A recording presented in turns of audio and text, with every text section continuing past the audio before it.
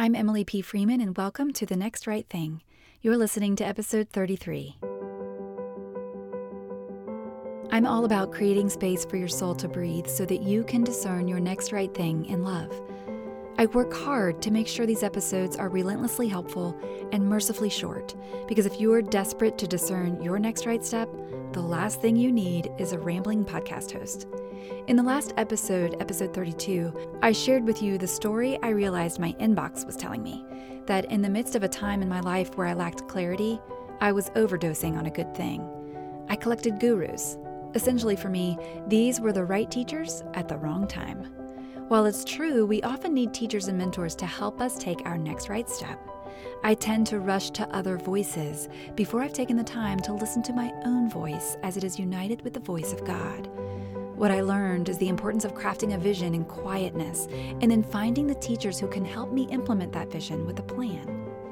You can find more of that story at episode 32, Stop Collecting Gurus. But this week, if you have a big decision to make and you've taken the time to settle in and listen to the heartbeat of your own life, you may still feel unsettled with what comes next. This week, I'll share some teachers available to us in our lives that we often overlook. Perhaps you don't need a collection of gurus as much as you need a group of co-listeners. Here's how I found mine.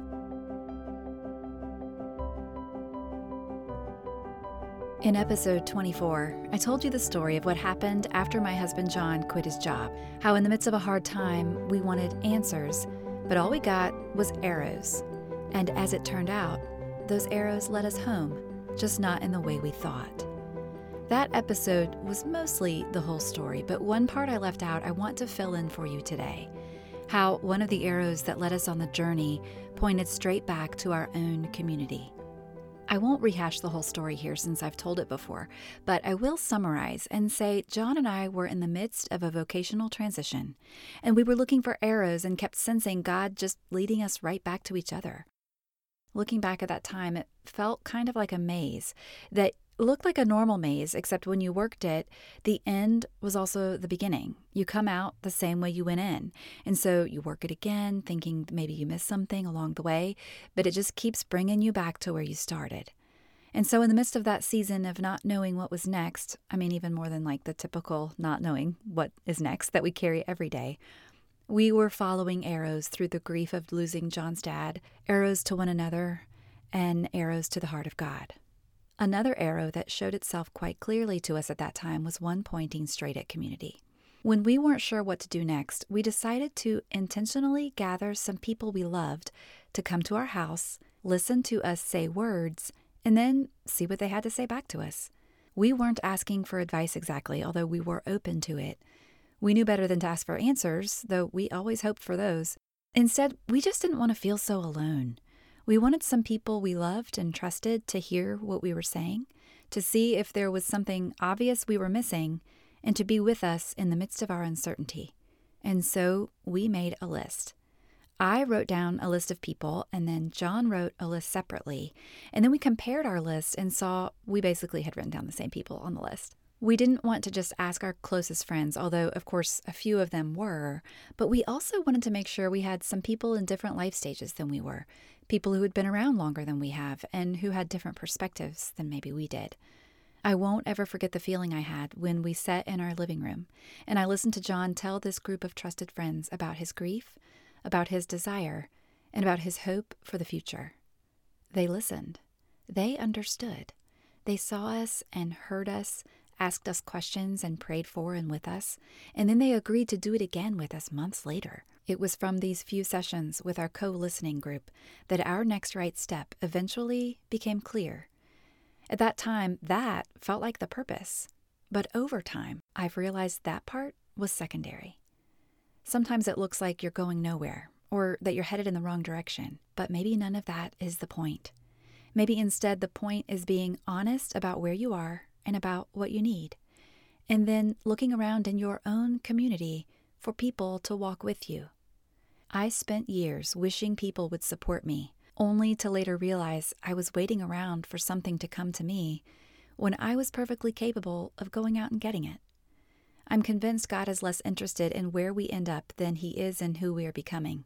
whether we're employed or unemployed, encouraged or discouraged, filled with vision or fumbling in the fog. More than anything, our Father just wants to be with us. And the most common way He shows His witness to us is in the actual physical presence of other people. The way that we intentionally gathered some people for the purpose of discernment might not be for everyone. But if you're in a season of transition or have a huge decision in front of you and you just feel kind of stuck, hearing yourself say words in the company of some people you trust will be immensely valuable. Gathering a group of people around you for the purpose of listening is not a new idea. A lot of us do this naturally in our families. Maybe we do it with a group of friends or a small group or community group from our church. Some faith traditions actually do this as a part of a regular practice. At the time when John and I met with our co-listeners, I had never heard of the Quaker practice of a clearness committee, but this is a discernment process they use, which is a method of listening designed to draw on the wisdom of other people. The job of those appointed to the Clearness Committee is to help someone discover whether there is clarity to move forward with a particular matter, whether they should wait or if they should take other action.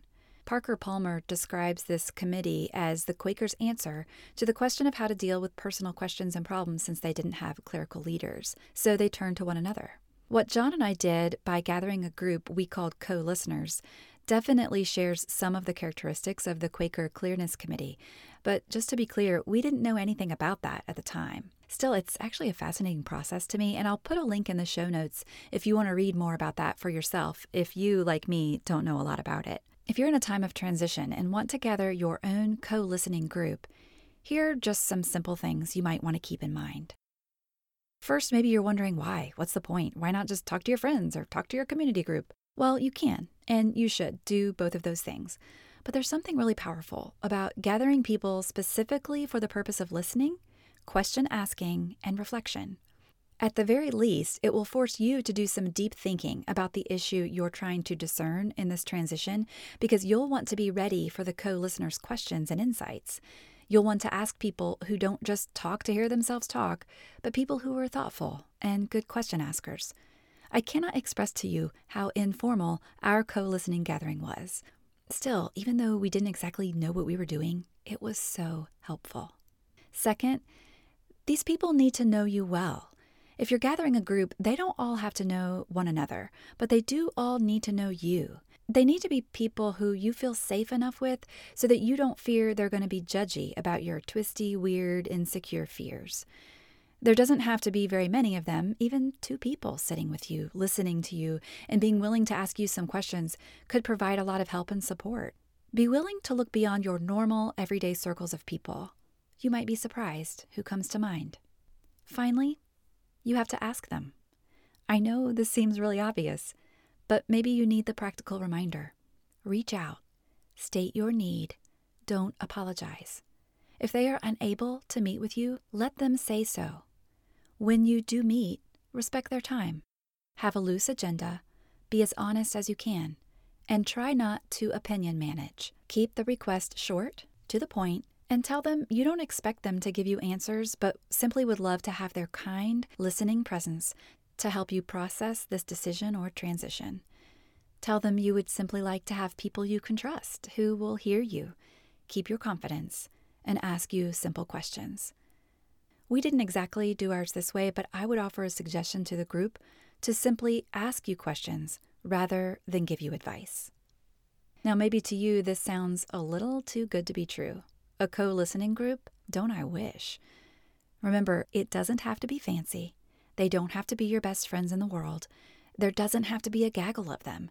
This is just one suggestion for you if you're staring a big decision in the face and you aren't sure where to turn. Now, I guess I can't say this next part for sure, but knowing our Father, our friend Jesus, and the Holy Spirit who lives and dwells within us, my guess is that He isn't so concerned with the outcome of our decision, at least not in the same way we are.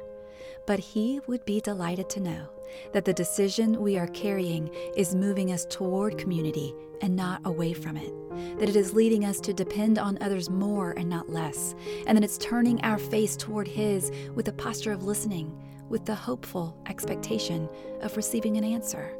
If this hard decision can do all that, then maybe we don't have to worry so much about what's going to happen next. Rather, we can sit down on the inside and receive what's happening now within us beneath the rowdy surface in the quiet center of our soul. If you're standing at the crossroad of transition and you aren't sure which way to go, take heart. The Lord is always with you and within you, beside you and before you. He is not impatient. He is not angry. He is not overwhelmed by you. He is not frustrated, fed up, or afraid. He is filled with compassion toward you, and his banner over you is love. Now, as you seek people in your life who can stand beside you, and as you are becoming a person who stands beside others, may the Lord bless you and keep you.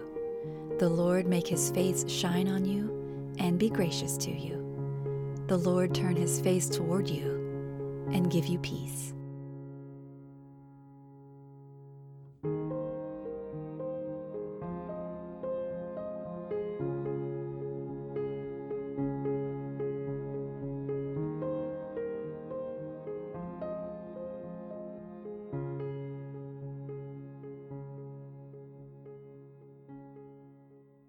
Thanks for listening to episode 33 of The Next Right Thing. If you would like to connect beyond the podcast, I post almost daily to Instagram, where you can find me at Emily P. Freeman, and you can also find me over at emilypfreeman.com. We provide a transcript for each episode, so if you know someone who either can't hear or prefers reading to listening, you can download those transcripts at thenextrightthingpodcast.com. Just click on episode 33 for this one. As I've said before, it's an honor to help you create a little space for your soul to breathe each week. Though this might sound ironic, seeing as how I've been talking for about 15 minutes or so, I do see my work as a ministry of listening. If nothing else, I hope our time together helps you to listen to your own life with a bit more awareness and hope than you would have otherwise done. This podcast isn't the only way I do that, though. I'm also, at my core, a writer. Every month I send out a letter where I share a short reflection, some first word news, and a list of the books I'm reading right now. If you'd like to receive that letter, visit emilypfreeman.com/letter. The link is also right there in the show notes. In closing, some final words on listening from Dietrich Bonhoeffer in his book, Life Together.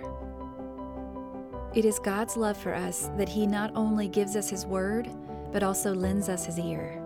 So it is his work that we do for our brother when we learn to listen to him. Christians, especially ministers, so often think they must always contribute something when they are in the company of others, that this is the one service they have to render. They forget that listening can be a greater service than speaking.